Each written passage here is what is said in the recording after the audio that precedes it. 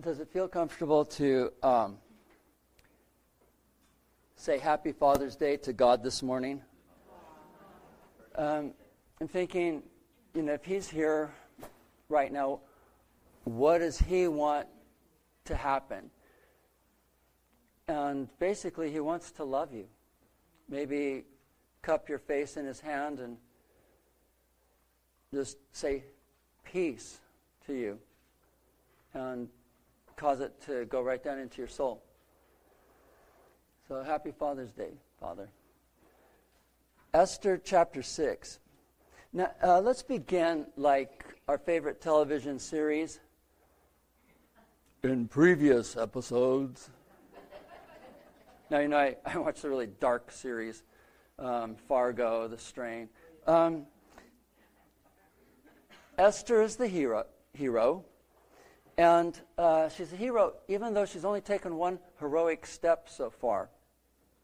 Her cousin has controlled her growing up, as children are controlled by parents, only she has no parents. But we've seen a turnaround there, because the last time they communicated, she commanded and he obeyed. So she's really become herself. She's found her voice, and she's behaving like a queen. He still is her counselor, but she is now more in control. Haman is the villain, and he's also the king's favorite, which is unfortunate. If Mordecai, although there was an order by the king for everyone to bow when Haman passed by, if Mordecai would not bow, and the reason he gives is that he was a Jew, then Haman decided that all Jews were his enemies. They don't respect me, they won't bow to me because they're Jewish. And so he devised a scheme to annihilate all the Jews in Persia. And Esther has begun to work on undoing this evil scheme. But now there's a new complication that's entered into the story, and that is Haman, out of this deep resentment and hatred for Mordecai, is the next morning, it's now nighttime, or evening is falling, kerplunk, and the next morning he's going to go to the king and request permission to execute Haman on a gallows that he's built in his backyard. I'm sorry. Execute Mordecai, thank you. Execute Mordecai on his gallows 70 feet high. So what can be done about this? All right, Esther's working on saving her people, and the date is still some time off. But this is immediate. Mordecai has only until morning to do something, but he doesn't even know what Haman is up to.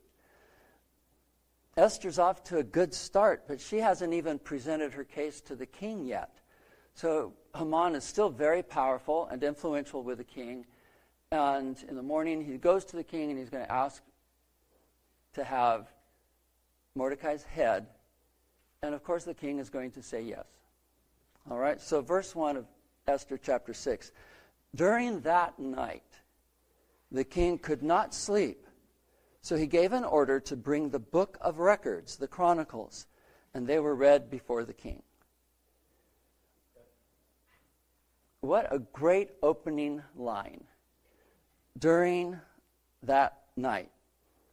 The tension increases in the story as time is running out.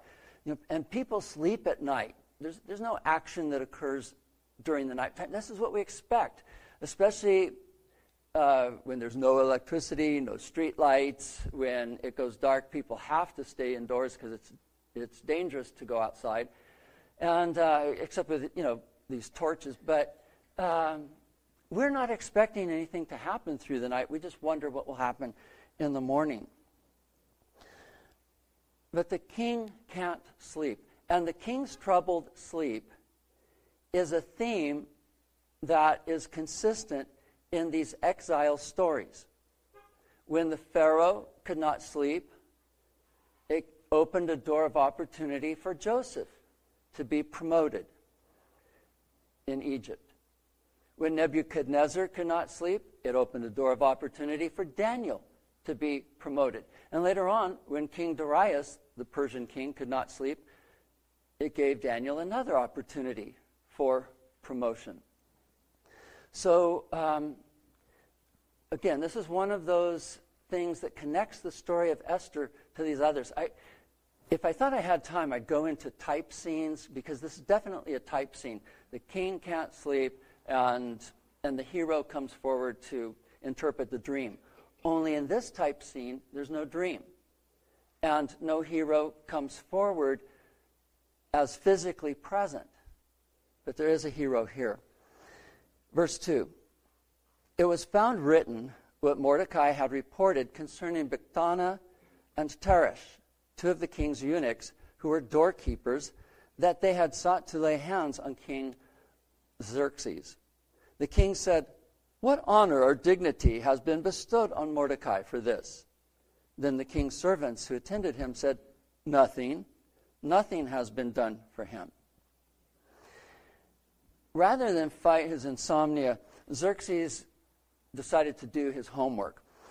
He ordered the accountant to be awakened and brought to him so that they could review the records.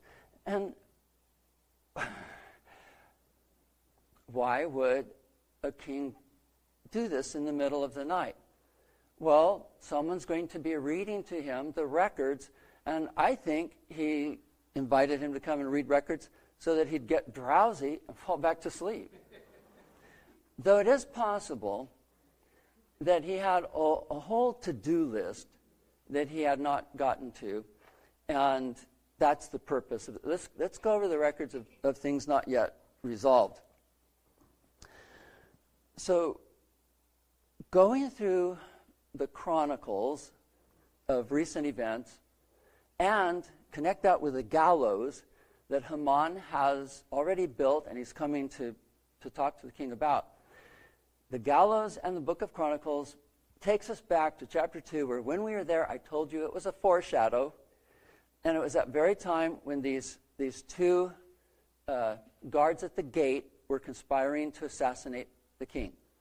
That was recorded in the Chronicles, these same records that the king reads this night, and those two men were hung on the gallows. So now we come back to the gallows and the Chronicles, and Esther does this kind of thing again and again. This time before, it was the gallows for the would-be assassins and the record book for Mordecai. This time the gallows are for Mordecai, whose name comes up in the book of records. It was found written, the storyteller says. And this statement, "it was found written," sounds innocuous, anemic, harmless. I don't think that for us, hearing the story, it triggers any specific response. It's incidental. It's unrelated to the plot, the reading, and it was found written. So big deal. When that event occurred earlier, the storyteller did not make a big deal out of it. Just treated it briefly. There it is. This is what happened. It all happens in just like the space of a couple verses. But now, as the records are being written, Mordecai's name pops up again. He's been discussed in the previous scene. Haman and his wife Zeresh and his friends are talking about Mordecai. And now his name is coming up again in the king's courtroom. When it's read, Xerxes realizes this is still an open file. And so he asks, "What honor or dignity has been shown to Mordecai, who saved my life?" And they said, "Nothing has been done to honor him." And it's possible at that moment he felt, well, this must be the reason why I could not sleep. This is not right. This needs to be taken care of. Now, whether intentionally or incidentally, the king's attendants seem to take sides. They are for Mordecai and Esther and against Haman. Very positive when they talk about either Mordecai or Esther. Negative with Haman. So now that he needs the help of a creative mind, the king says to his attendants, "Who's in the outer court?" And they said, "Haman has come to see you." So he wants an early start. He wants to finish this business before he goes off to the feast, because that's the plan. Once he has Mordecai out of the way, he's going to have a good day. And he's going to be able to enjoy the feast and the honor of being the only prince in all of Persia to be invited to be with the king and his queen. It's possible that he came early to get in the head of the line and to catch the king just as soon as he woke up and got down to business. So he had already arrived and he's waiting in the outer court. Verse 6. So Haman came in, and the king said to him, "What is to be done for the man whom the king desires to honor?" And Haman said to himself, "Whom would the king desire to honor more than me?" I wonder. Then Haman said to the king, "For the man whom the king desires to honor, let him bring a royal robe which the king has worn, and the horse on which the king has ridden, and on whose head a royal crown has been placed." There are bas-reliefs of Babylonian horses with crest ornaments on their head that exist to this day. So that's what we're talking about, a royal crown on the horse's head. "And let the robe and the horse be handed over to one of the king's most noble princes, and let them array the man whom the king desires to honor, and lead him on horseback through the city square, and proclaim before him, 'Thus it shall be done to the man whom the king delights to honor.'" This is the final setup before Haman's total reversal. Notice that as he comes into the inner court, the royal court, there's no pleasantries, there's no greeting from the king, "Hail, king, come forward, Haman." But the king gets down to business immediately. The issue's so much on the forefront of Xerxes' mind that he just blurts out the question without any explanation or details. He doesn't say, "What should I do for Mordecai since I want to honor him greatly?" He would have gotten a very different answer.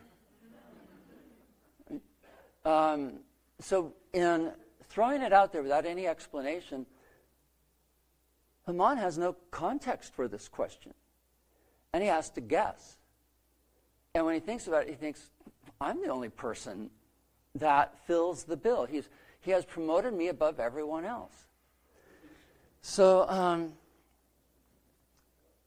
he could not imagine anyone else other than himself. When he was talking to his wife and friends earlier in chapter 5, verse 11, he's telling them about all the ways that the king has already promoted him and honored him and shown him respect and deference. So Haman has reached his summit. He's now dreaming of this ultimate honor that is within his reach. He's about to be paraded around in the king's robe on the king's horse, and as the announcement is made, this is how the king treats the person he wants to honor. Notice that the word royal has returned. It's been in almost every chapter. Here it's the royal robe, the royal horse. And it's difficult for us to understand how big this is. If in our culture you asked for a ride in the president's limousine and the Secret Service heard that and they shot you because you're trying to take the place of the president, you'd understand in Persia what that meant to wear the king's robe that he's worn. This is only for the king. In fact, the word royal here translates a Hebrew word that is oftentimes translated kingdom, malkuth. It's related to the word king, malak. So anything that belongs to the king, It's also translated reign. Anything that belongs to the king is royal. But that's the whole nature of it. It belongs to the king, and no one else can touch it. No one else can ride on the king's horse. Okay? So what he's asking for is really big. Clothing that's fit only for a king. And there cannot be a greater honor. So why would the king go for this? Well, Mordecai had saved his life.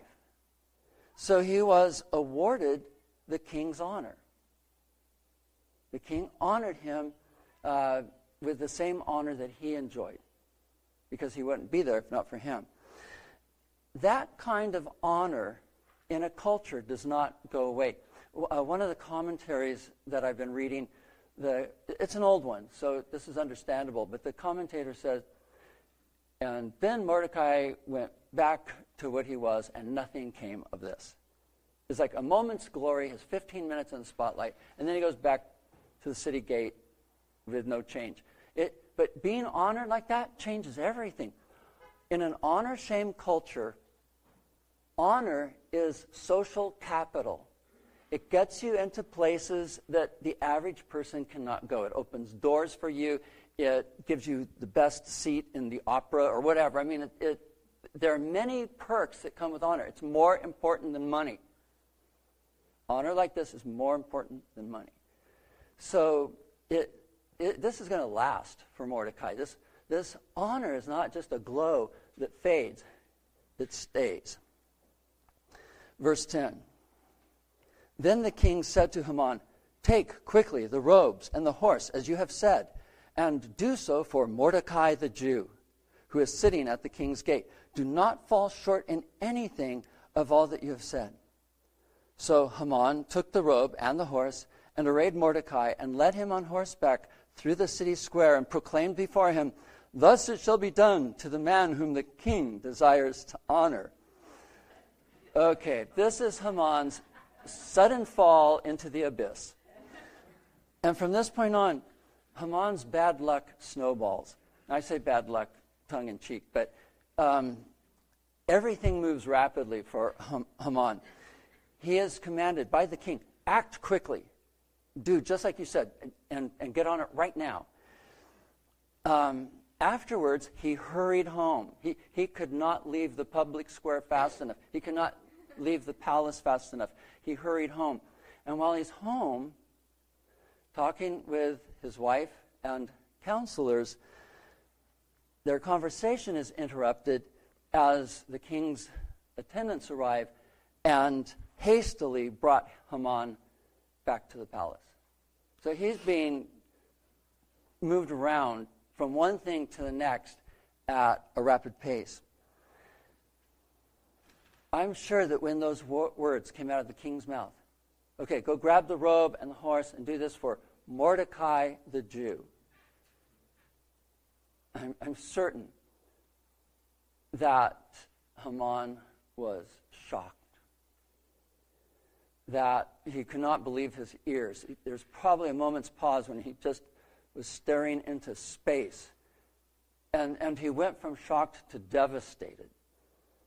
Mordecai the Jew. Now, he was coming to ask for Mordecai's head, and now he's told he has to proclaim Mordecai's honor. He had designed the honor that was going to be paid to his enemy, even as he had designed a gallows for his enemy that he himself would hang on. The reversal. He'd come to request Mordecai's execution, and now he has to proclaim his honor. And the king says to him, "Do not fall short in anything of all that you have spoken." In other words, this gives added emphasis to how important it is to the king to honor Mordecai. Now, the last time we read anything or heard anything about Mordecai's clothing, he was wearing sackcloth and ashes, the clothing that symbolizes great sorrow. And in this reversal that's underway, he goes from ashes and sackcloth to the royal robe and the king's horse with the crown. He goes from poverty to royalty, from nothingness to grandeur. And at the same time, Haman is moving the other direction.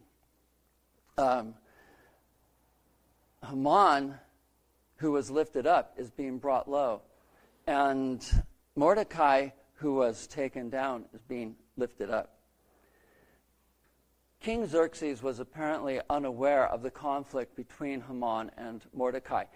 But the people at the gate, they would also be amazed as Haman walks through the gate holding the leash of the horse that Mordecai is riding dressed in royalty, and Haman is proclaiming his greatness. This is what the king does for the man he delights to honor. And these attendants at the gates, they had asked Mordecai, why aren't you bowing? And they went to Haman and they said, have you noticed that when you go past the gate, Mordecai does not bow? So now they see this, and the wrong person's on the horse, and the wrong person is making the proclamation. The reversal. Verse 12. Oh no, someone's breaking into my car. Peace.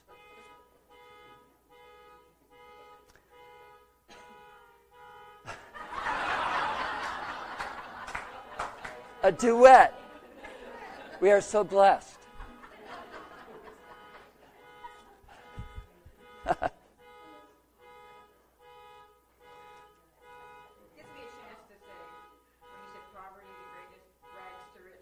Right, exactly.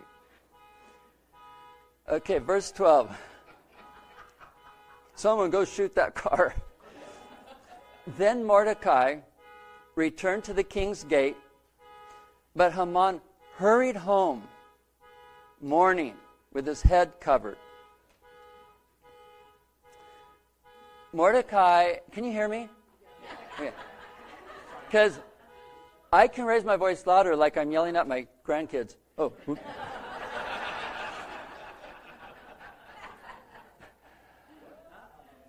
Haman and Mordecai now return to their respective places. Neither one of them is driving the story at this point. Mordecai had no plans about this. He had no idea what was going on. Haman had very different plans that did not work out at all. They're being carried along by the story itself, waiting to see what unfolds, and neither one of them knows what will come next. Haman's head is covered, and this also indicated agonizing grief. It's how David left Jerusalem when his son Absalom revolted. But it also foreshadows something that's going to come in the next chapter. Here he covers his head voluntarily to show his grief. And it becomes a symbol of his demise. His mourning is contrasted to his earlier expectations. Towards the end of chapter 5, his wife and counselor said, look, execute Mordecai, and then you can go to the feast of Esther joyfully. But now here he is running home mourning, not at all joyful.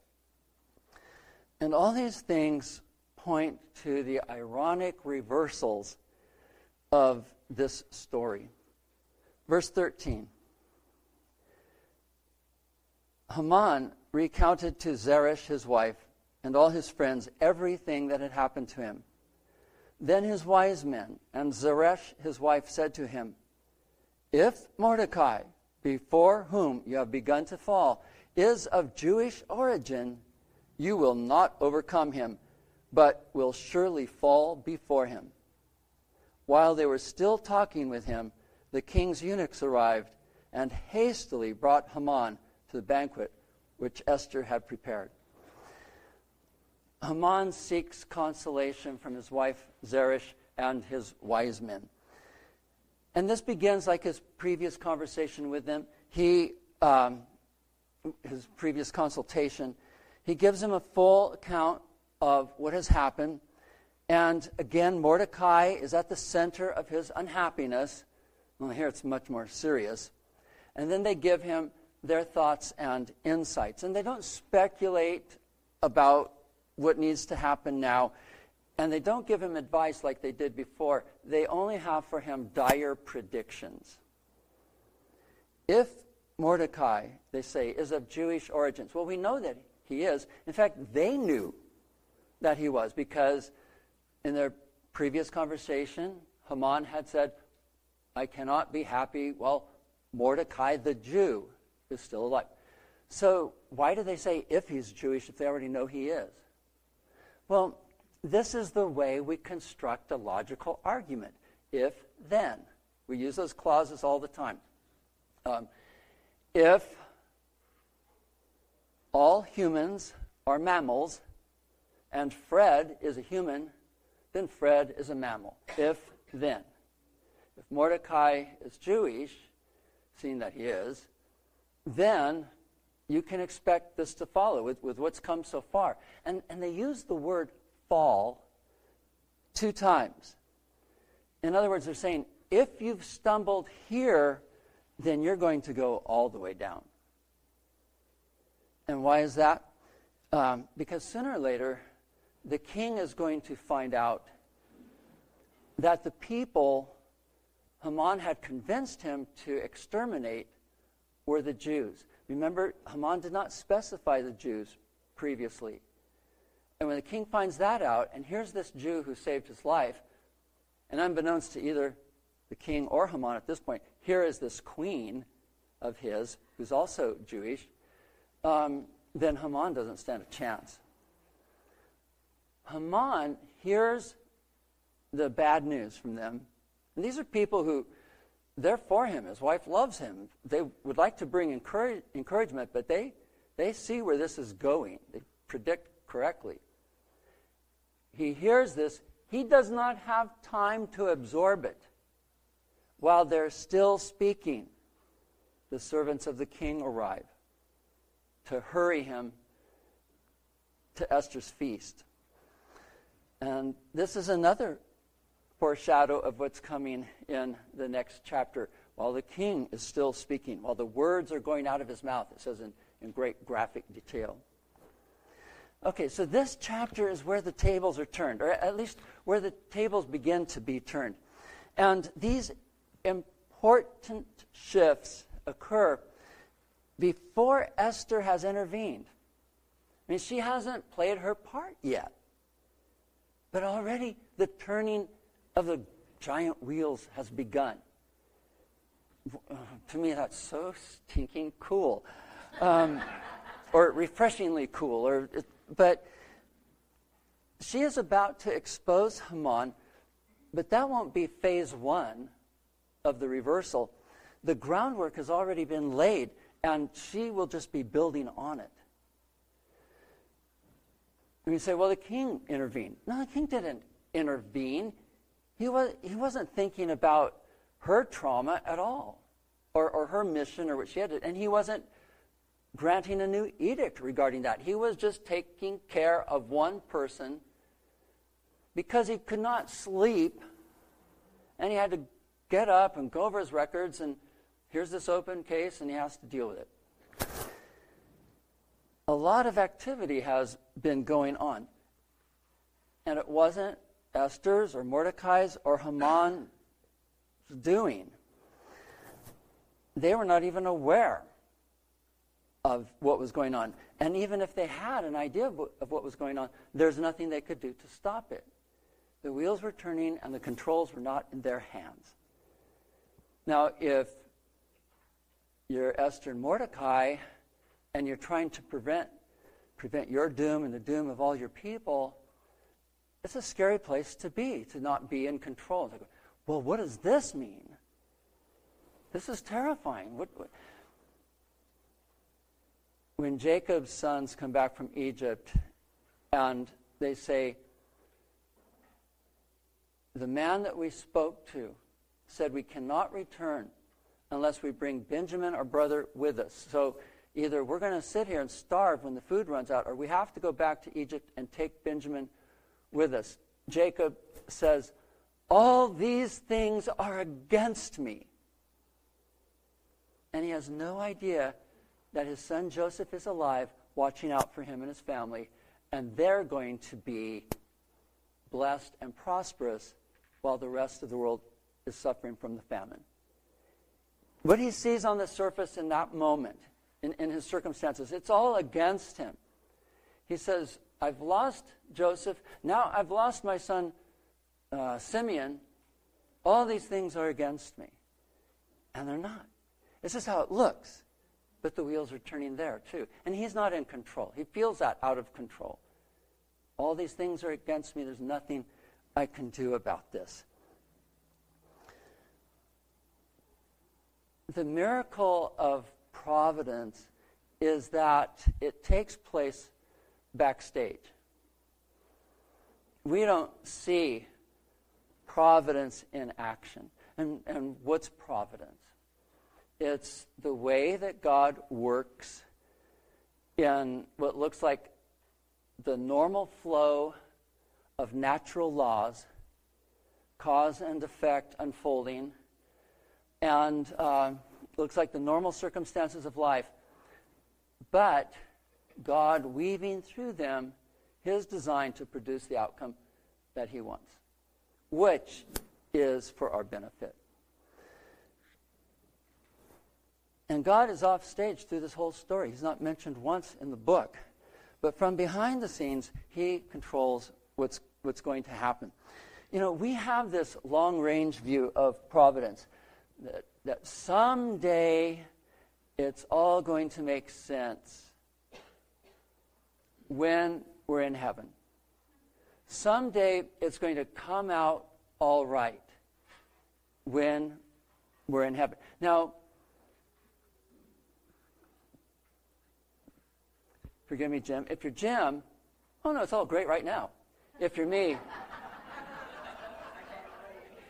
it's like, oh, well, in heaven this won't be happening. Okay, so, but I shouldn't project on you. I have this long-range view of God's providence that when I reach heaven, everything's going to be made right. It's not that easy to see right now if that is so. And it's not easy to see right now that everything is all right. If it's going to be all right, then right now it is all right, because this is what's being worked together for the good that comes. It may not feel all right, and humanly, our response to things that happen may be agony, which is appropriate because we are human and our nervous system was designed that way. But it's through trust in God in these agonies that we grow and that he does his work in us also. And sometimes we are so stripped of everything that all God leaves us is trust. God, you removed everything from my life that was important to me. I have nothing now except my trust in you. And you know, God wants that more than anything else. He wants your trust. If you can stop in a hard time and take some deep breaths and say, I don't get this at all, Lord, but I'm going to trust you, and I trust you now.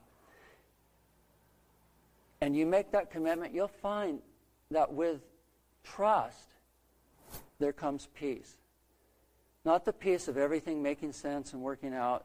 You don't see that yet. But the peace of someone is in control who's able to handle that kind of power and who's able to handle what's going on and bring out good. And I think that God intends for our trust to grow great enough that we can rejoice even in adversities. None of us do this perfectly. And some of you are way ahead of me because I get stubborn. And I go, no, I'm going to be pissed right now. And I'm going to be despairing. It's my right as a human.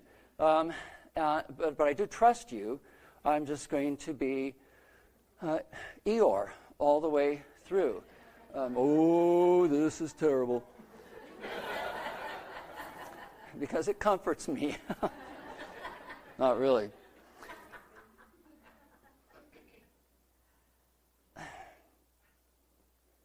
I hope this doesn't sound like a fortune cookie, but God is doing something right now, somewhere, for you that you know nothing about.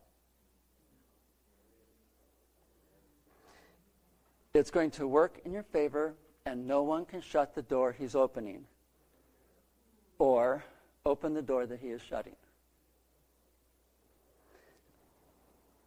The spiritual journey is to come to a place of trust in the promises, all things work together for good to those who love God. They're called according to his purpose.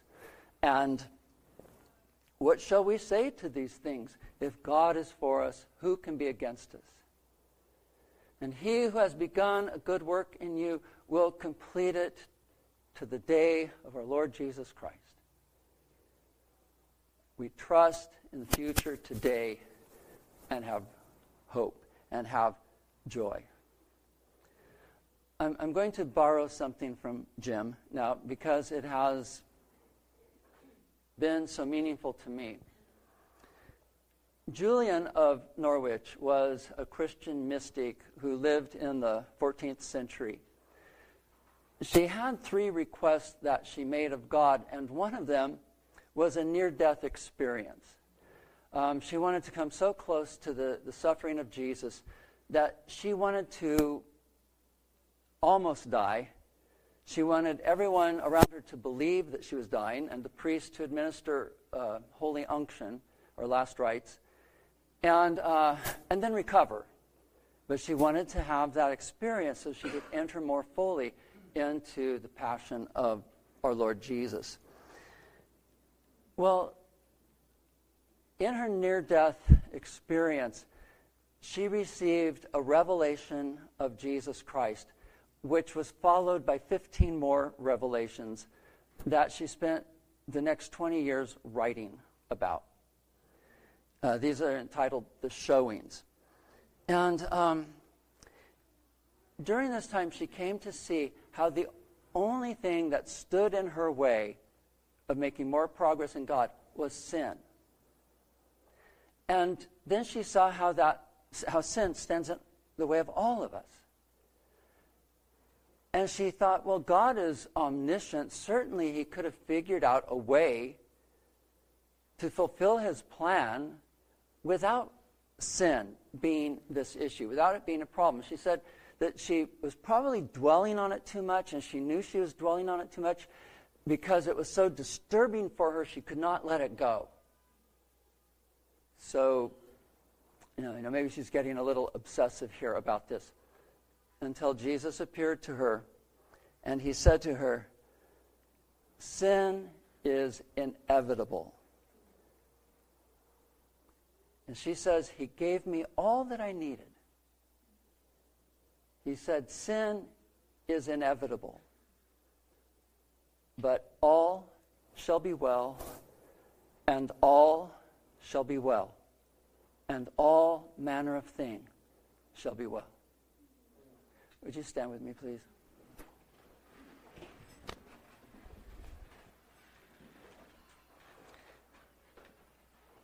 Jim concludes every Wednesday and Thursday night with those words, and I drive home with them ringing like bells in my head. All shall be well. All shall be well. May the Lord our God bless us, take away all evil, and lead us into eternal life. In the name of the Father, and of the Son, and of the Holy Spirit.